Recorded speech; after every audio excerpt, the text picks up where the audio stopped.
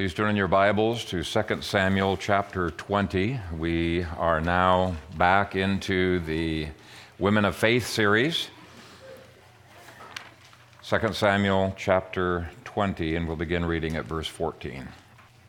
And he went through all the tribes of Israel to Abel and Beth-Maachah and all the Berites, so they were gathered together, and also went after Sheba. Then they came and besieged him and Abel of Beth-Maachah, and they cast up a siege mound against the city, and it stood by the rampart.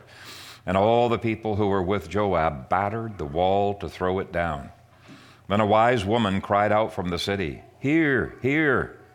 Please say to Joab, 'Come nearby, that I may speak with you.' When he had come near to her, the woman said, 'Are you Joab?' He answered, 'I am.' Then she said to him, 'Hear the words of your maidservant.' And he answered, 'I am listening.' So she spoke, saying, 'They used to talk in former times, saying, They shall surely seek guidance at Abel, and so they would end disputes. I am among the peaceable and faithful in Israel. You seek to destroy a city and a mother in Israel. Why would you swallow up the inheritance of the Lord?' And Joab answered and said, 'Far be it from me that I should swallow up or destroy. That is not so. But a man from the mountains of Ephraim, Sheba, the son of Bichri by name, has raised his hand against the king, against David. Deliver him only, and I will depart from the city.' So the woman said to Joab, 'Watch, his head will be thrown to you over the wall.' Then the woman in her wisdom went to all the people, and they cut off the head of Sheba, the son of Bichri, and threw it out to Joab. Then he blew a trumpet, and they withdrew from the city, every man to his tent. So Joab returned to the king at Jerusalem." Father, we thank you that every portion of your word is intended for our edification, and I pray that we would grow as a result of looking at this, your scripture. In Jesus' name, amen. Well, if there is one thing that characterizes this nameless woman, it would be peacemaking. She was a peacemaker in an incredibly tense situation, and I think there is a lot that we can learn about peacemaking from her. The text obviously treats her as a model because it calls her wise 2 times. Wisdom is to be imitated. And so by inspiration, we know that she is a model, and not just a model on peacemaking. She was a model on initiative, courage, tact, diplomacy, decisiveness, and other issues. And those can all be marvelous tools in a woman's tool chest or tool bag, as the case may be. Another thing to be noted about her is that she did not have the same tunnel vision that we men sometimes tend to have. Men tend to be so goal-oriented that they can sometimes miss out on alternative solutions with strengths, and there are strengths that men have in this regard. There are weaknesses. We really need each other. But what was the obvious alternative solution? Well, Deuteronomy 20 commanded Israel's armies to offer peace and to dialogue with the city before they declared war against it. But Joab had been so focused on his goal of squashing the rebellion that he failed to do so, and she very tactfully reminds him of this fact. For Joab, this city was an obstacle to a goal, and so squashing the city like a bug seemed like the logical thing to do. And the people of the city see Joab as a threat, and so they're hunkering down into a win-lose situation, hoping that they'll be on the winning side. But this amazing woman rejects that false binary approach that people tend to have. It's either this or this, and she's looking outside the box to see if there isn't some possible alternative solution. She knows that the options are going to be very narrow and closed once the war is done, so she took the initiative to seek an alternative solution while there was still some room for negotiation. And the more I've studied this woman, the more I really appreciate and love this woman. So I'm presenting her to you this morning, not just as a model woman. She is that on many, many levels, but also as a model peacemaker, and I think there's a lot that we could learn from her. So we're going to go through the passage phrase by phrase. First thing that we see is that you can't be a peacemaker if you don't engage with the other person in some kind of verbal dialogue, either written or oral. That should be obvious. But it has to be a very specific kind of verbal dialogue, because otherwise we can mess things up. What I want to do is break this apart and show how the wisdom was demonstrated in her. Verse 16 begins, "Then a wise woman cried out from the city." She obviously thinks it's nuts to just wait for the inevitable to happen, and she takes the initiative. Nobody else is acting, and so she just feels she has to at least say something. Maybe nothing will come of her saying it, but she has to at least say something. And I'll grant you that there are people who take initiative who actually make matters worse. And so this point by itself does not guarantee peacemaking. It sometimes can be peace-breaking. So the word wise is an essential adjective in your outline. It was a wise initiative. And let me define the term initiative for you. Initiative involves four things.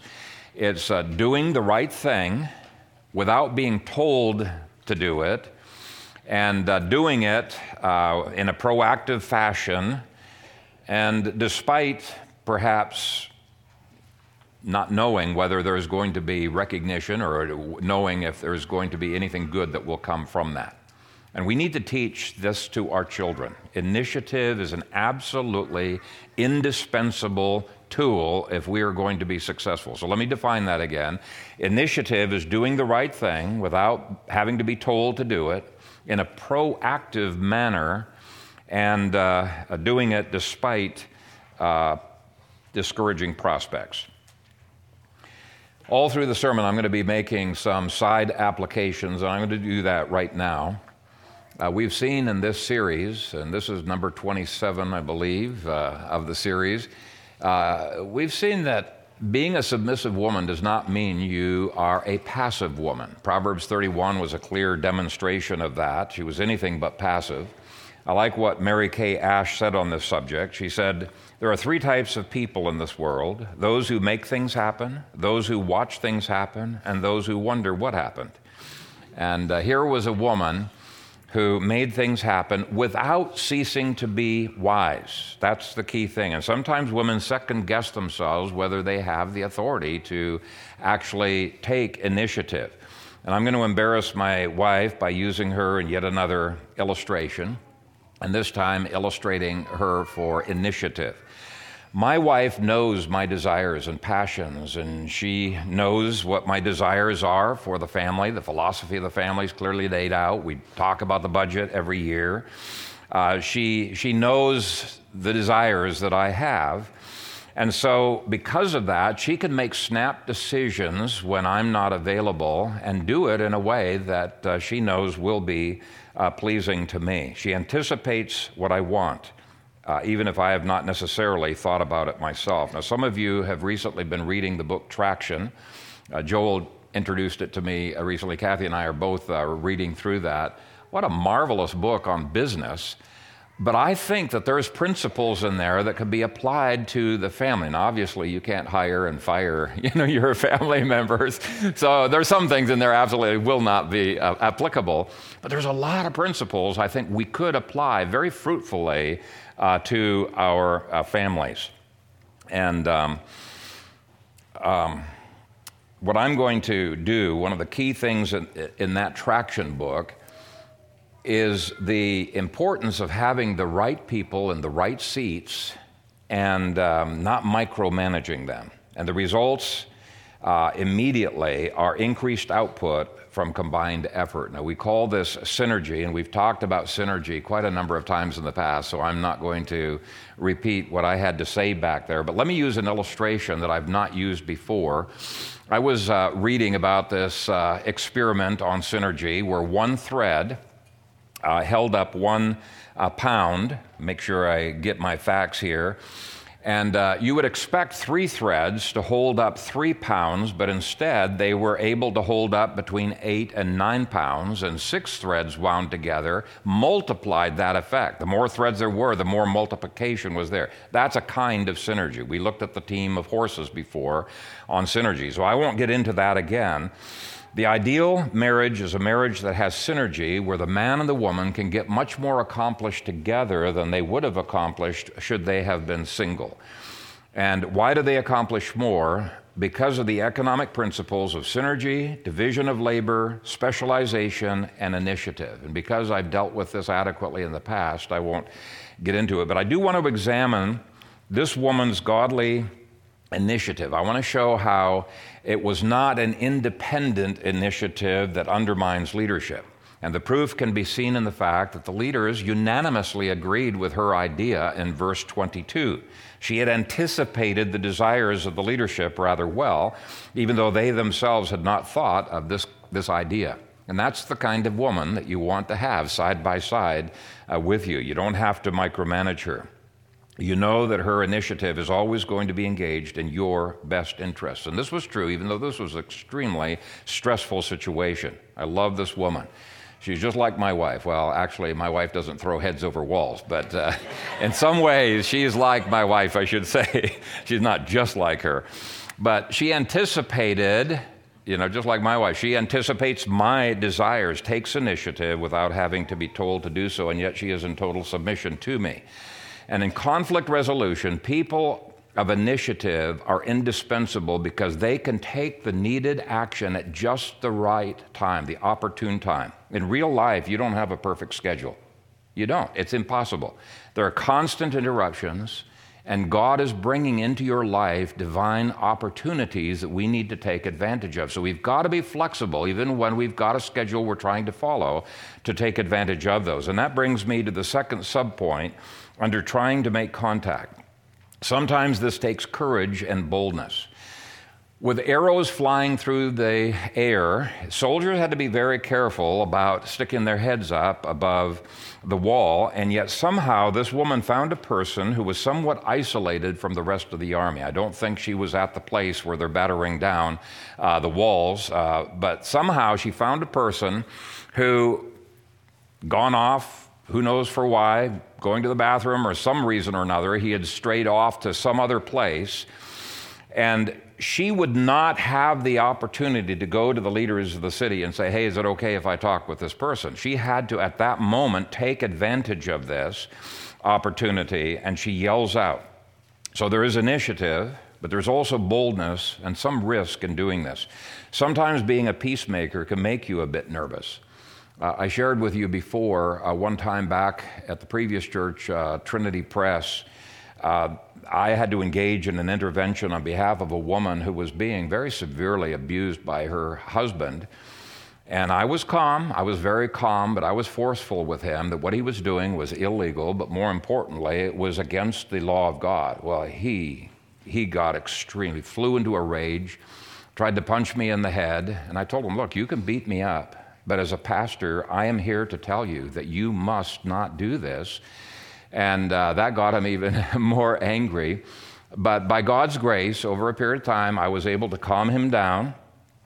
He repented, and we were able to make some progress on peacemaking, specifically on his temper. He had never been trained how to control his anger, and the Bible gives us clear points on that. The point is, sometimes it takes boldness and courage to be a peacemaker. It takes, using the illustration here, it takes boldness to stick your head up above the wall of the city when the arrows are flying. And if we're too timid, we're less likely to be good peacemakers. The third subpoint under trying to make contact is that there are times where we have to involve others. We can't do it by ourselves. She couldn't find Joab and get his attention, so she yells at the soldier, "Here, here. Please say to Joab, come nearby that I may speak with you." Now, in some circumstances, this would be considered to be meddling. And if the leaders had already been engaging in some kind of negotiation with a white flag of negotiation, it would have been meddling. It would have been utterly inappropriate for her to engage in her own independent. In fact, it could be a kind of rebellion against the leadership. But what she was doing was trying to act in a way that would not undermine the leadership, and yet recognizing that the leadership either didn't have the opportunity to do this or for some reason had not thought to do so. She tries to conscript help. She yells for a person to bring Joab over. I have no idea why this soldier bothered to listen to her, but there was something about her that maybe got his attention, and he did listen. The woman then tried to gain a hearing with Joab, and it's so important that we try to gain a hearing when hostilities have made people unwilling to listen to each other. It takes effort and EQ and verbal wisdom to gain a hearing. Verse 17, when he had come near to her, the woman said, "Are you Joab?" He answered, "I am." Then she said to him, "Hear the words of your maidservant." And he answered, "I am listening." So in that verse, she's accomplished the main goal of point number 1, try to gain a hearing. They may not want to listen to you, but try to gain a hearing anyway. It may take courage, may take initiative, but in her case, it also took humility. She did it without arrogance. She said, "Hear the words of your maidservant." That's a very humble and self-effacing statement. Humility de-escalates tensions. You're much more likely to gain a hearing with a person when you approach them with humility and not with anger or with arrogance. I am your maidservant. I'm here basically to serve your interests. And so that's Roman numeral number 1, try to gain a hearing. But the fact that she was humble did not mean that she was servile or that she lacked confidence. And that is Roman numeral number 2. I think it was her very confidence that gained her a hearing. And we'll look at verses 18 through 21 in more detail in a little bit. But I do want you to notice 3 things about her speech that made Joab take her seriously. First of all, she speaks with authority. Now, she obviously had no personal authority, no positional authority over Joab himself. But the way she is talking, she is representing an authority that comes from God himself. Okay? First thing that gave her a sense of authority is she knows what she's talking about. She knows that she is right. Let's read through verses 18 through 21 in one fell swoop, and then I'll comment on it. So she spoke, saying, they used to talk in former times, saying, they shall surely seek guidance at Abel, and so they would end disputes. I am among the peaceable and faithful in Israel. You seek to destroy a city and a mother in Israel. Why would you swallow up the inheritance of the Lord? And Joab answered and said, Far be it from me that I should swallow up or destroy. That is not so. But a man from the mountains of Ephraim, Sheba, the son of Bichri by name, has raised his hand against the king, against David. Deliver him only, and I will depart from the city. So the woman said to Joab, Watch, his head will be thrown to you over the wall. How could she be so confident? How could she speak with such authority? Well, think about it. If the leaders were presented with an alternative, kill Sheba, or face the possibility that every male in the city will be killed, what are they going to choose? I think it's pretty obvious that they're going to choose the former. And so this was not an ill-founded confidence. She knew what her leaders would want, and it's being in tune with what they would want that enabled her to speak with such authority. Now, let me use an illustration of the difference between confident initiative that is not under authority versus confident initiative that is under authority. At our previous church, there was a woman who was married to a military man who would be deployed for months at a time, and she said to me, she didn't have any problem with my sharing this story, and I've shared it once before. Anyway, the woman asked my wife for counsel on how to deal with conflict in her marriage. She said every time he comes back, we've got like a month of just nonstop arguing, conflict. And as my wife started to probe, she discovered that this woman saw every time her husband left, saw herself as in charge. Every time her husband came back, then she would see her husband as being in charge. And she'd have to adjust the way that she did things. Every time she came back, there was this period of adjustment and conflict. And it wasn't that either way of doing things was wrong. It's just they were different ways of doing things. Anyway, Kathy told the woman that when I, Phil, am gone, and I used to be gone quite a bit on missions trips, she still saw me as being in charge, and she would do things the way that I wanted those things to be done. And she taught our kids to do exactly the same thing. Whenever our kids would get out and do jobs, we would tell them, anticipate what your boss would want done and take the initiative. Do it before you're even asked. Show yourself to be indispensable to your boss. Anyway, because Kathy always acted as if I was in charge, whether I was present or not, her behavior never changed, whether I was present or not. Now, there might be some things she might have to ask my guidance on, but for the most part, she knew what my leadership would want, and there was no period of adjustment when I came back. Well, this woman, she told a woman, just act like you're a helpmeet all the time, okay? That you're here anticipating what your husband would want. It was just a small adjustment. She willingly did that, and that completely resolved her problems. There were no more adjustments that needed to be made.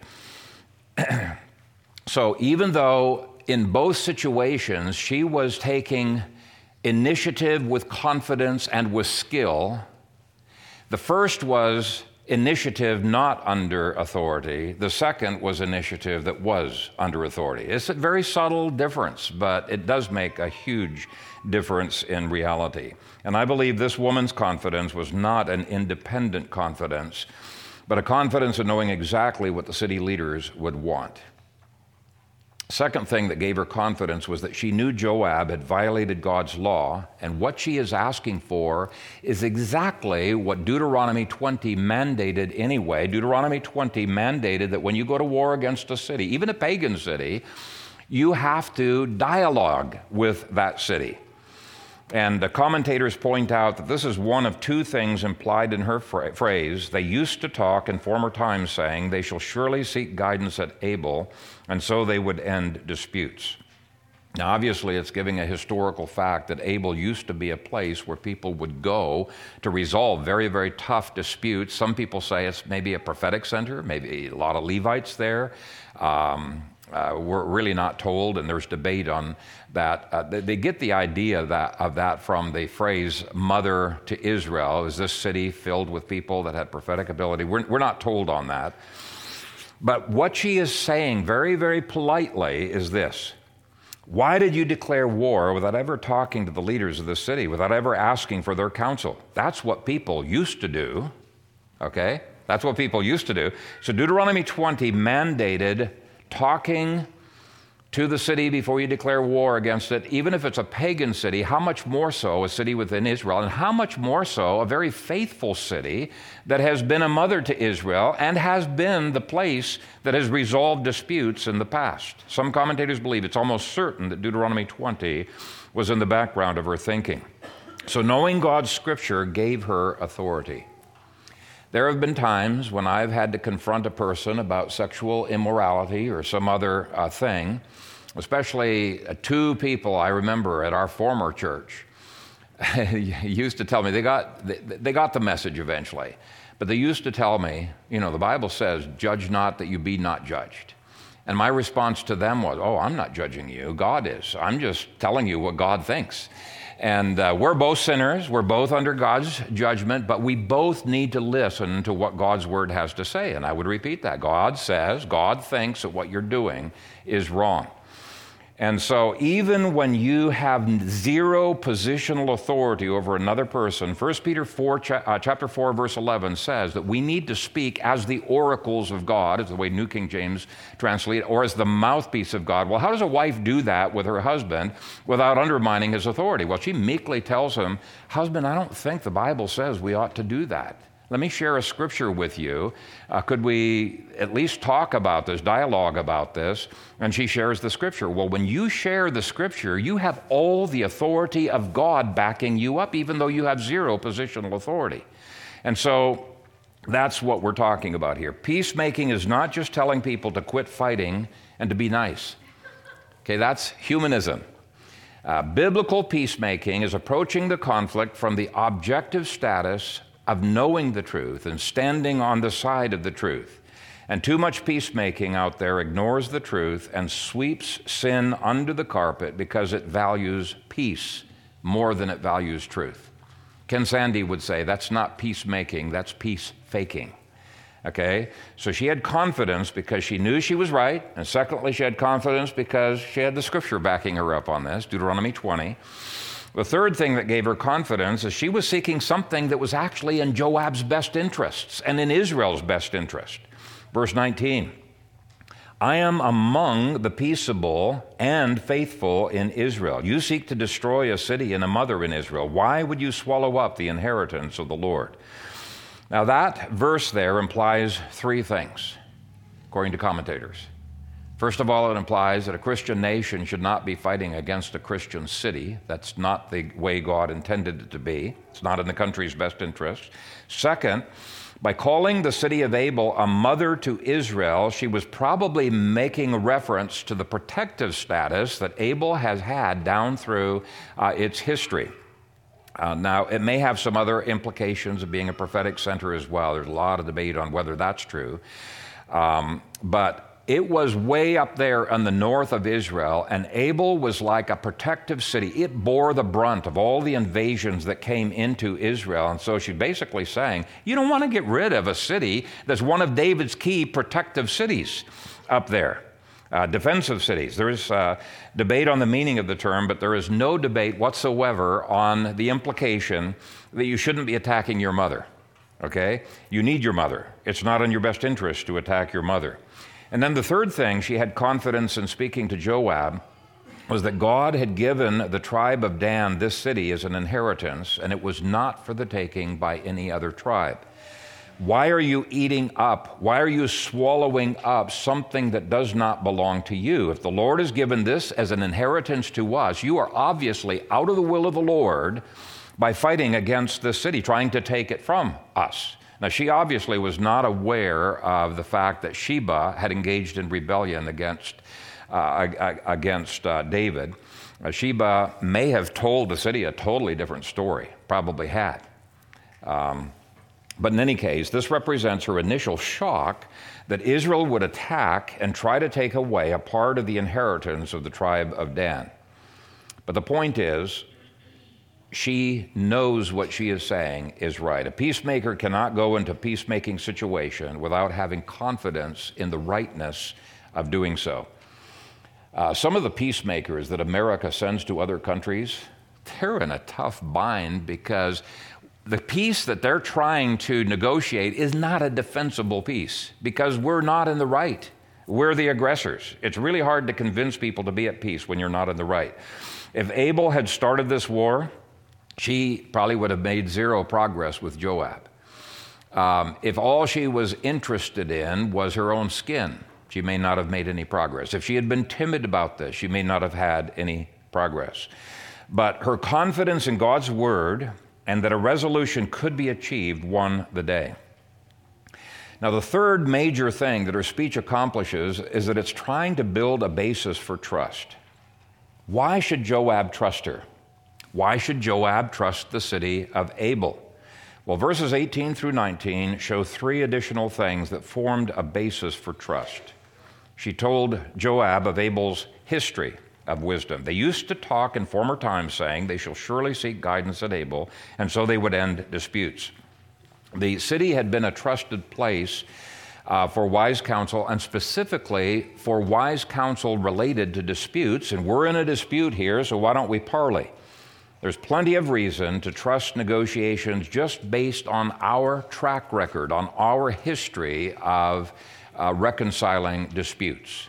Okay, so she's appealing to a good track record. I've known people who have been involved in, or who have requested to be involved in peacemaking attempts, but based on their track record of creating constant conflict, they were not good candidates at all, not at all.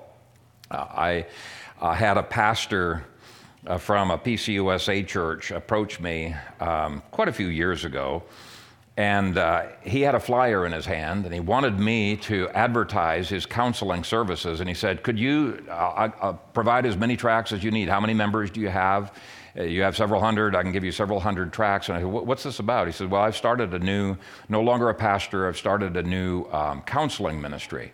Well, I almost laughed out loud when I saw the chief qualification that he had at the top of why he's empathetic and going to be a good counselor for marriage troubles. It was that he had been divorced 3 times. And I thought, wow, what a track record here.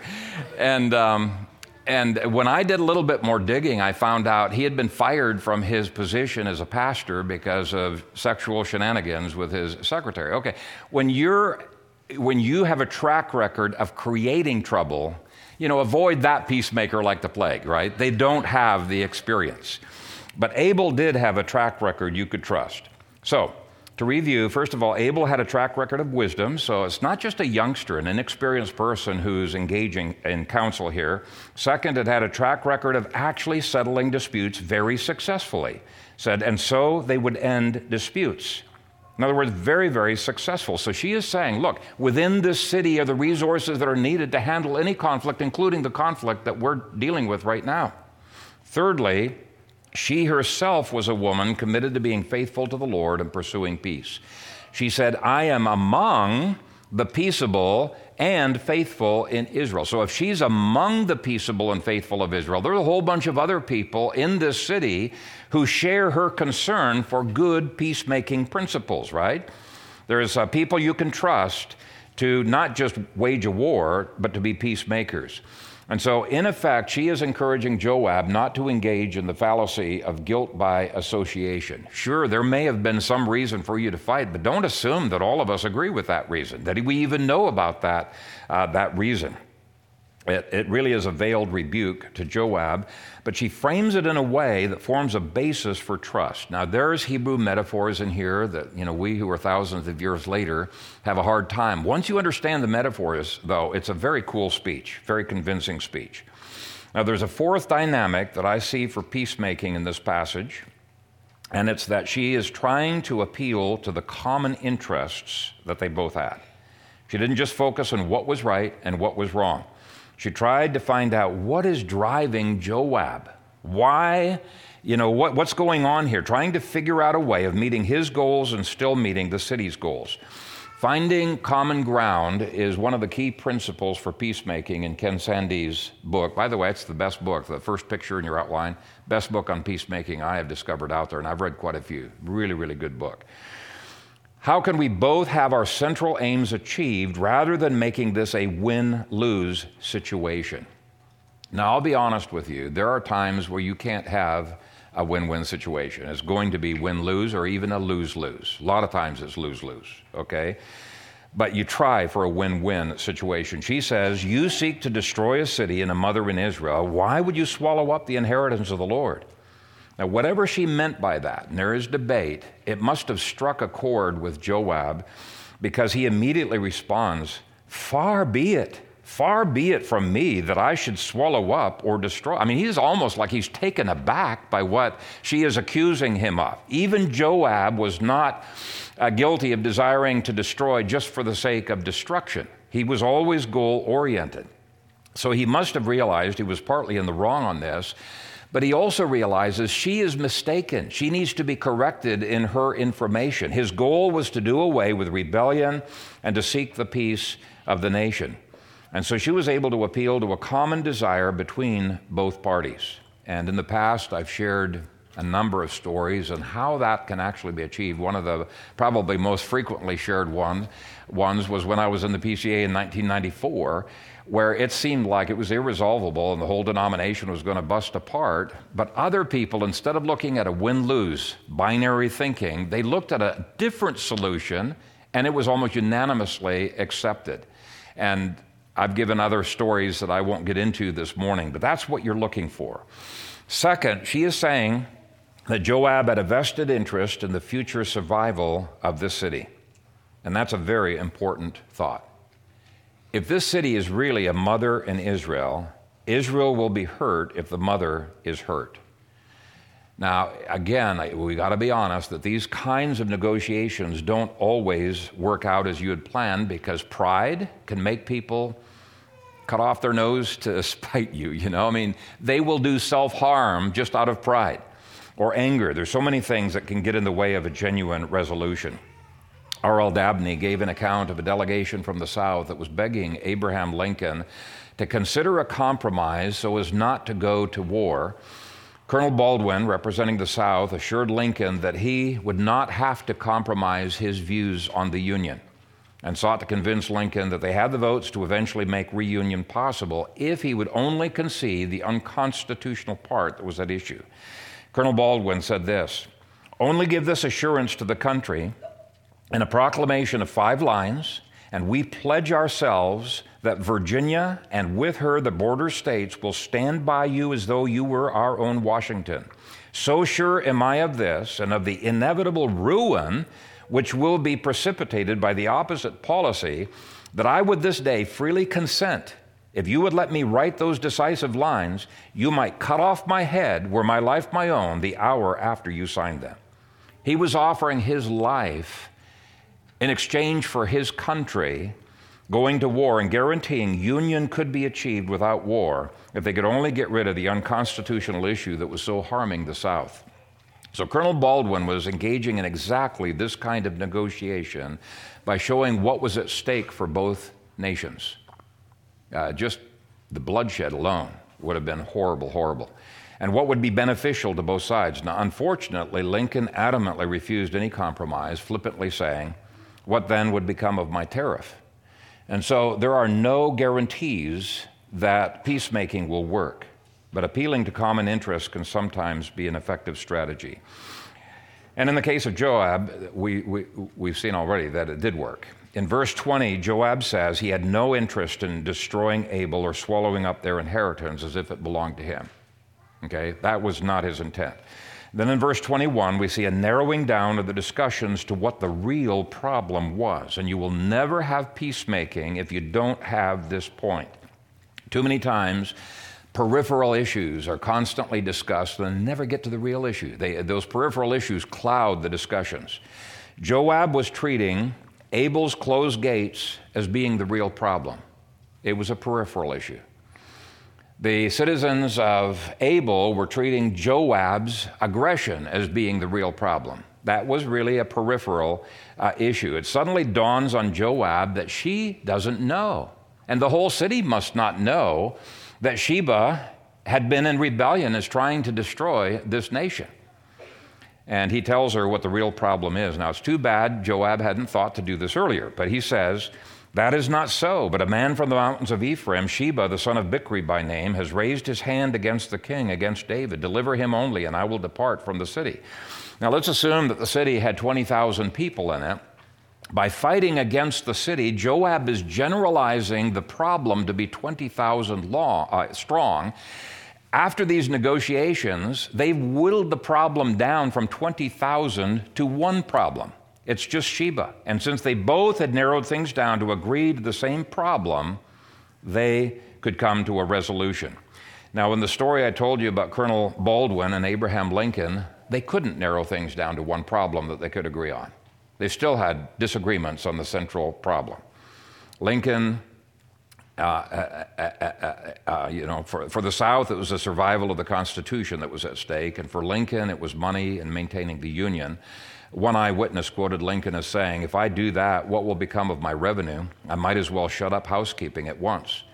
Now, in my view, Lincoln's unconstitutional philosophy was the Sheba. Now, that's a story for another time, and I'm sure that David Dirksen would be happy to discuss it with you if you want. Though the North was not willing to deal with the unconstitutional philosophy of Abraham Lincoln, this woman was certain that her city would deal with the real problem. Second half of verse 21. "So the woman said to Joab, 'Watch, his head will be thrown to you over the wall.' Because of her willingness to deal with the real problem, she managed to negotiate a deal with Joab, and in the process saved countless lives. But this has application to us as well. If the only solution you can think of to resolve a conflict between two people is to ask them to stop it and be nice, you're not going to be successful. And I've seen parents do this all the time. They're just trying to separate the kids, and you guys, cut it out. Will you quit fighting? And really, there's at least one sin that needs to be beheaded in one or maybe both of those children before true peace can be resolved, okay? Without narrowing down the problem, we're covering the problem with a Band-Aid. I've read Christian books on peacemaking, that miss this principle completely. I've got one book. Most of its focus is on point number 4. And as a result, they're useless books. One book on conflict resolution I've got in my library was absolutely confident. Get this. How can a Christian even say this? But absolutely confident that we can resolve the conflict between pro-lifers and abortionists if we will focus on what we have in common. I'm thinking, no. On essential issues like life, you cannot compromise. You absolutely cannot compromise. And this is a huge mistake that people are making in our nation, where people are harboring the enemy of God and the enemy of His Word. For example, they stay in liberal denominations that have long ago abandoned the inerrancy of Scripture and the gospel of Jesus Christ, and they're promoting homosexuality and other things. And you find evangelicals who are staying within that denomination because they're focused on the things that they still have in common with the other members of that church. Okay, so they're putting up with the huge shebas within that denomination, and the denomination, as a result, keeps getting more and more corrupt. And the shebas are going to guarantee it'll get more and more corrupt. And by the way, a lot of times it's the women in those churches that get the whole family to stay in that church because they're so relationally oriented. They don't want to give up these relationships. Here was a woman who really saw things as they should be seen. And so those others, they're not peacemakers. They are peace fakers by staying in those liberal denominations. Scripture commands us to come out and be separate. Now, there are many other applications we could make. As long as politicians in Washington, D.C. are treasonous constitution breakers who perjure themselves by violating their oath of office as soon as they make their first votes, I'm sorry, there can be no common ground with people like that. No constitutionalist should bother looking for common ground over which they can compromise. You cannot overlook the essentials. Now, maybe I'm naive. People accuse me of being naive politically on this, but I think it's ridiculous. There are some battles you have to engage in a win-lose scenario. And eventually, by God's grace, we will win. Some people criticize Dr. Ron Paul for being Dr. No, and constantly voting no against these things, and say, you got to be voting yes on these things so you can make a compromise and get something else accomplished. And he said, no, I can't. If I violate my conscience on this, no, I have no integrity left. I think that's a badge of honor that he was Dr. No. Anyway, I shouldn't go down side avenues. There are some things so bad, if you don't fight for them, you are being faithless. In the last century, J. Gresham Machen worded it well in his fight against liberalism. He said, in the sphere of religion, as in other spheres, the things about which men are agreed are apt to be the things that are least worth holding. The really important things are the things about which men will fight and should fight. And there are too many people who want us to leave the shebas alone. We saw that in the state capitol last week. It's just so disheartening to see Christians who think it's not an achievable goal to abolish abortion, through the intervention of the state or counties. That is an achievable goal. In fact, that's, I think, one of the best ways of doing away with abortion. It's happening in counties around the states, but these Christians will actually fight against and vote against any bill that defines abortion as murder or that in any way tries to abolish abortion. This is happening state after state all over the nation. What you're having is Christians who will try to get some kind of a common ground. Maybe people who are for abortion will be against late-term abortion if we show them how gruesome this abortion is. But you know what happens? What happened last year? Somebody will argue, well, we'll just give an injection to the baby when we abort them, give them anesthesia. Are you kidding? No, this is not the approach that we should take. This is why Jared set up End Abortion Now in Nebraska. That must be a battle that continues until abortion is criminalized. Nothing less honors God's law. Nothing less actually takes God's grace very seriously. If the first 4 points are being followed without the godly goal of point 5, you actually end up sweeping the problems under the carpet and perpetuating them. And so, yes, we should try to make contact with those that we're at war with. Always. That's point number 1. I'm not saying don't dialogue with unbelievers. Yeah, you dialogue with them. You hope that God converts them and changes their mind, right? You dialogue with them. We should speak with confidence that comes from knowing the Bible and standing for the truth. That's point number 2. It's always helpful if the other side knows we're trustworthy. They can count on us to keep our word. That's point number 3. And by the way, that's why people trust Dr. No, Ron Paul, because he always did what he said he would do. He didn't constantly compromise. It's useful to appeal to common interests as we present our goals, point number 4. So I'm not opposed to that kind of incrementalism, but let's make sure we really are dealing with problems that God sees as the most important problems and not seeing the conflict itself as being the only problem. I would remind you, Jesus said that he came to bring a sword and to bring conflict. He came to bring a sword and conflict. So our goal is to engage in the right fights and avoid the wrong fights. Our goal is to engage in the right peacemaking and avoid the peace faking that constantly goes on around there. Some people are so conflict averse they will never deal with Sheba.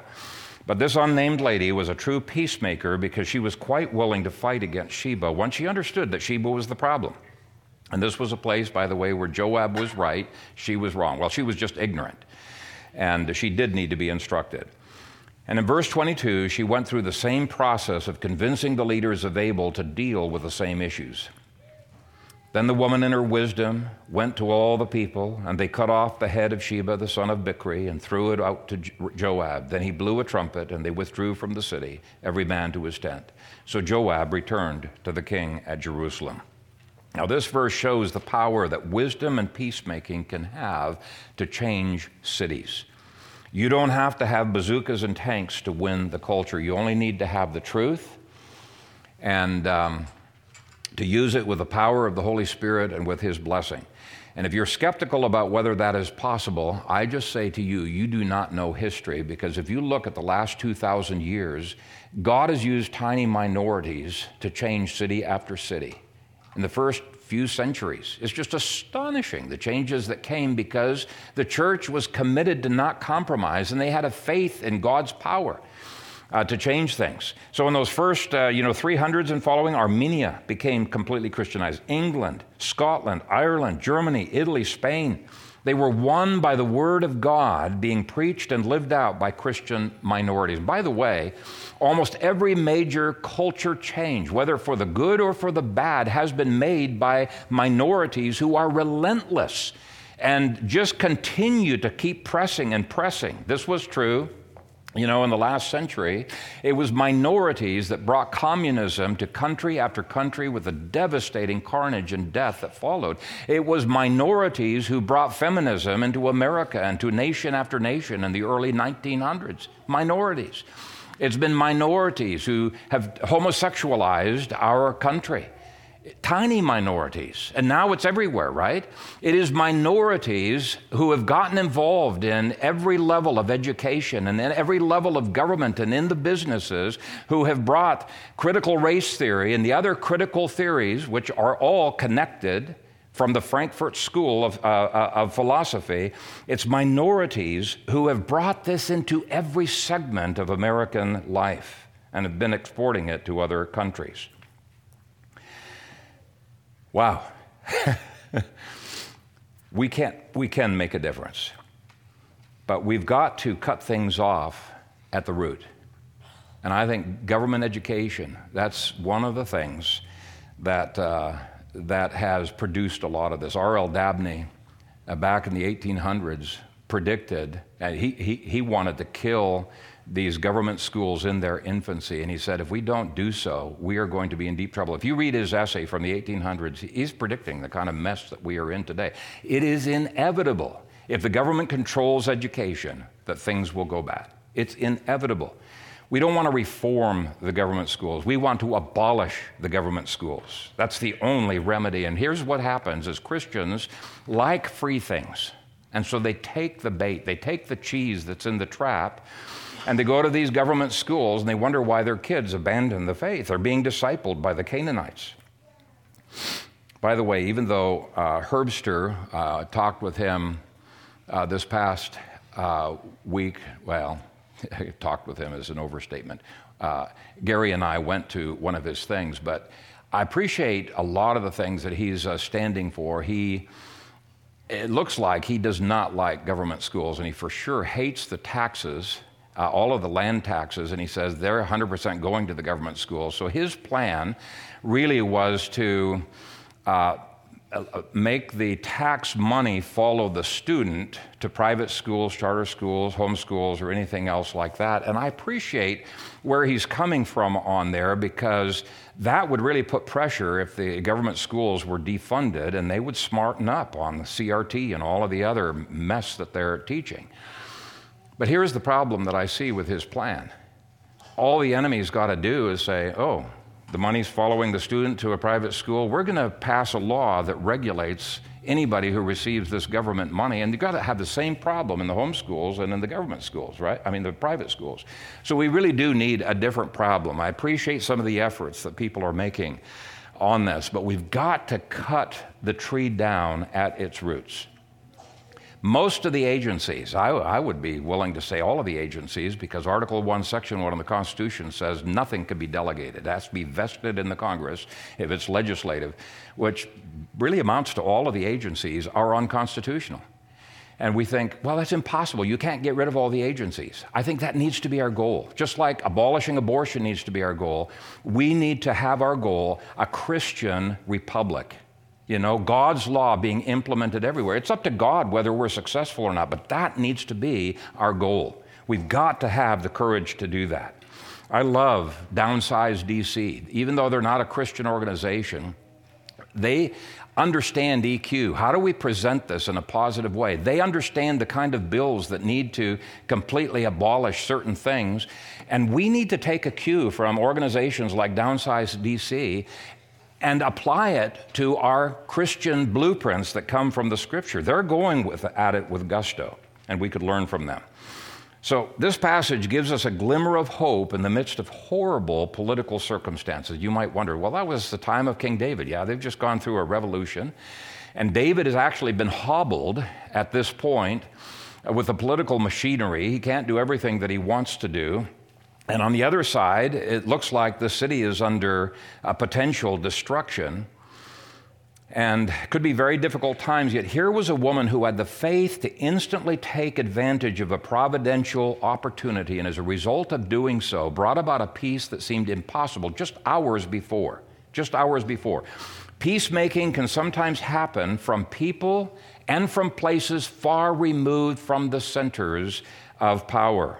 God can use the most unlikely of candidates. In the past, I've preached on the little slave girl in Syria, and all she did was a little statement of faith that God's prophet could heal her mistress's husband, Naaman. And that little statement resulted in him being converted, peace being brought to Israel. It was enormous, the changes that happened as a result of her testimony. And the application really goes way beyond peacemaking. Do we have the courage to take advantage of the providential opportunities God brings into our paths? Or do we shut our mouths because of nervousness? God could use your simple testimony, however faltering it might be, to change city council when you speak to it, or to change a mayor. Or maybe it's just some random person that you're talking to at the St. Patrick's Day parade, our outreach, and that person becomes converted or becomes changed in his thinking, and he has the courage to go and talk to other people. If you want a book of stories from the past 2,000 years of unknown men, women, and even children who had a profound impact upon their local cities and even beyond, read George Grant's book. Very easy to read book, very interesting book. It's called Third Time Around. Marvelous book. I recommended it to the deacon training class this past week. It'll make you realize that even Omaha is no match for a robust Christianity. The subtitle of his book is A History of the Pro-Life Movement from the First Century to the Present, and it's so encouraging. It looks at times and circumstances that were far worse than what we are facing today, and yet people like this lady took advantage of providential opportunities that God was giving, and even though they were weak, God used them to turn cultures upside down. I'm not kidding. I'm not exaggerating. You read that book, you will be stunned at what small people did. You can read about, for example, the impact of a runaway little girl by the name of Dimna. She revolutionized the Flemish lowlands. She was weak, and yet God used her in an absolutely remarkable way. She had to flee from the incestuous sexual advances of her father, so she fled her home. God used her to establish orphanages, to care for the poor, to oppose abortion, and this was during a time when other Christians were hunkering down for fear. Okay? They were fearful of the barbarian hordes that were still threatening the frontiers. They were fearful of the Norsemen, the raiders on the coastline. They were fearful of all of the feudal rivalries that were paralyzing the internal part. But you read her testimony and you realize she saw all of these things as opportunities. Opportunities to showcase God's ways work, man's ways do not work. We live in exciting times, brothers and sisters. Don't be discouraged. Humanism is failing. Man's ways are being destructive, and as people wake up to that fact, we can present the true biblical blueprints that give hope. She didn't get discouraged. She saw these as opportunities to advance the healing shalom of God in her country, and God gave her enormous success in changing that land. Now, I don't think she had even intended to be a success. I don't think that was in her thoughts at all. She was just looking to be faithful to God in the face of opportunity. But it is recognizing opportunity and not running from it that is half the battle. Don't run from the opportunity to share in a very simple, easy way the gospel of Jesus Christ at St. Patrick's Day because you're nervous. Going to be a bunch of other people there. And if you're nervous and you don't want to be sharing the gospel along the sidelines, get in the parade. All you have to do is sing. What's so hard about that, right? All you have to do is sing. So we're going to be singing in a bit, May the mind of Christ my Savior live in me from day to day. But let's close in prayer. Father God, we thank you that you have strewn history with so many examples of men, women, and children who have been used by you when they are sold out to you. And in our weakness, your strength is made known. Father, we're not looking for success. We're looking for us to be faithful to you, to take advantage of opportunities. And I pray that you would enable us to do so. Father, help us as Christians to know when and where to draw the lines. Too many of us, Father, allow Shebas inside the line instead of outside the line. I pray that you would give to us the courage to be true peacemakers and not peace fakers. Bless this, your people, we pray in Jesus' name. Amen.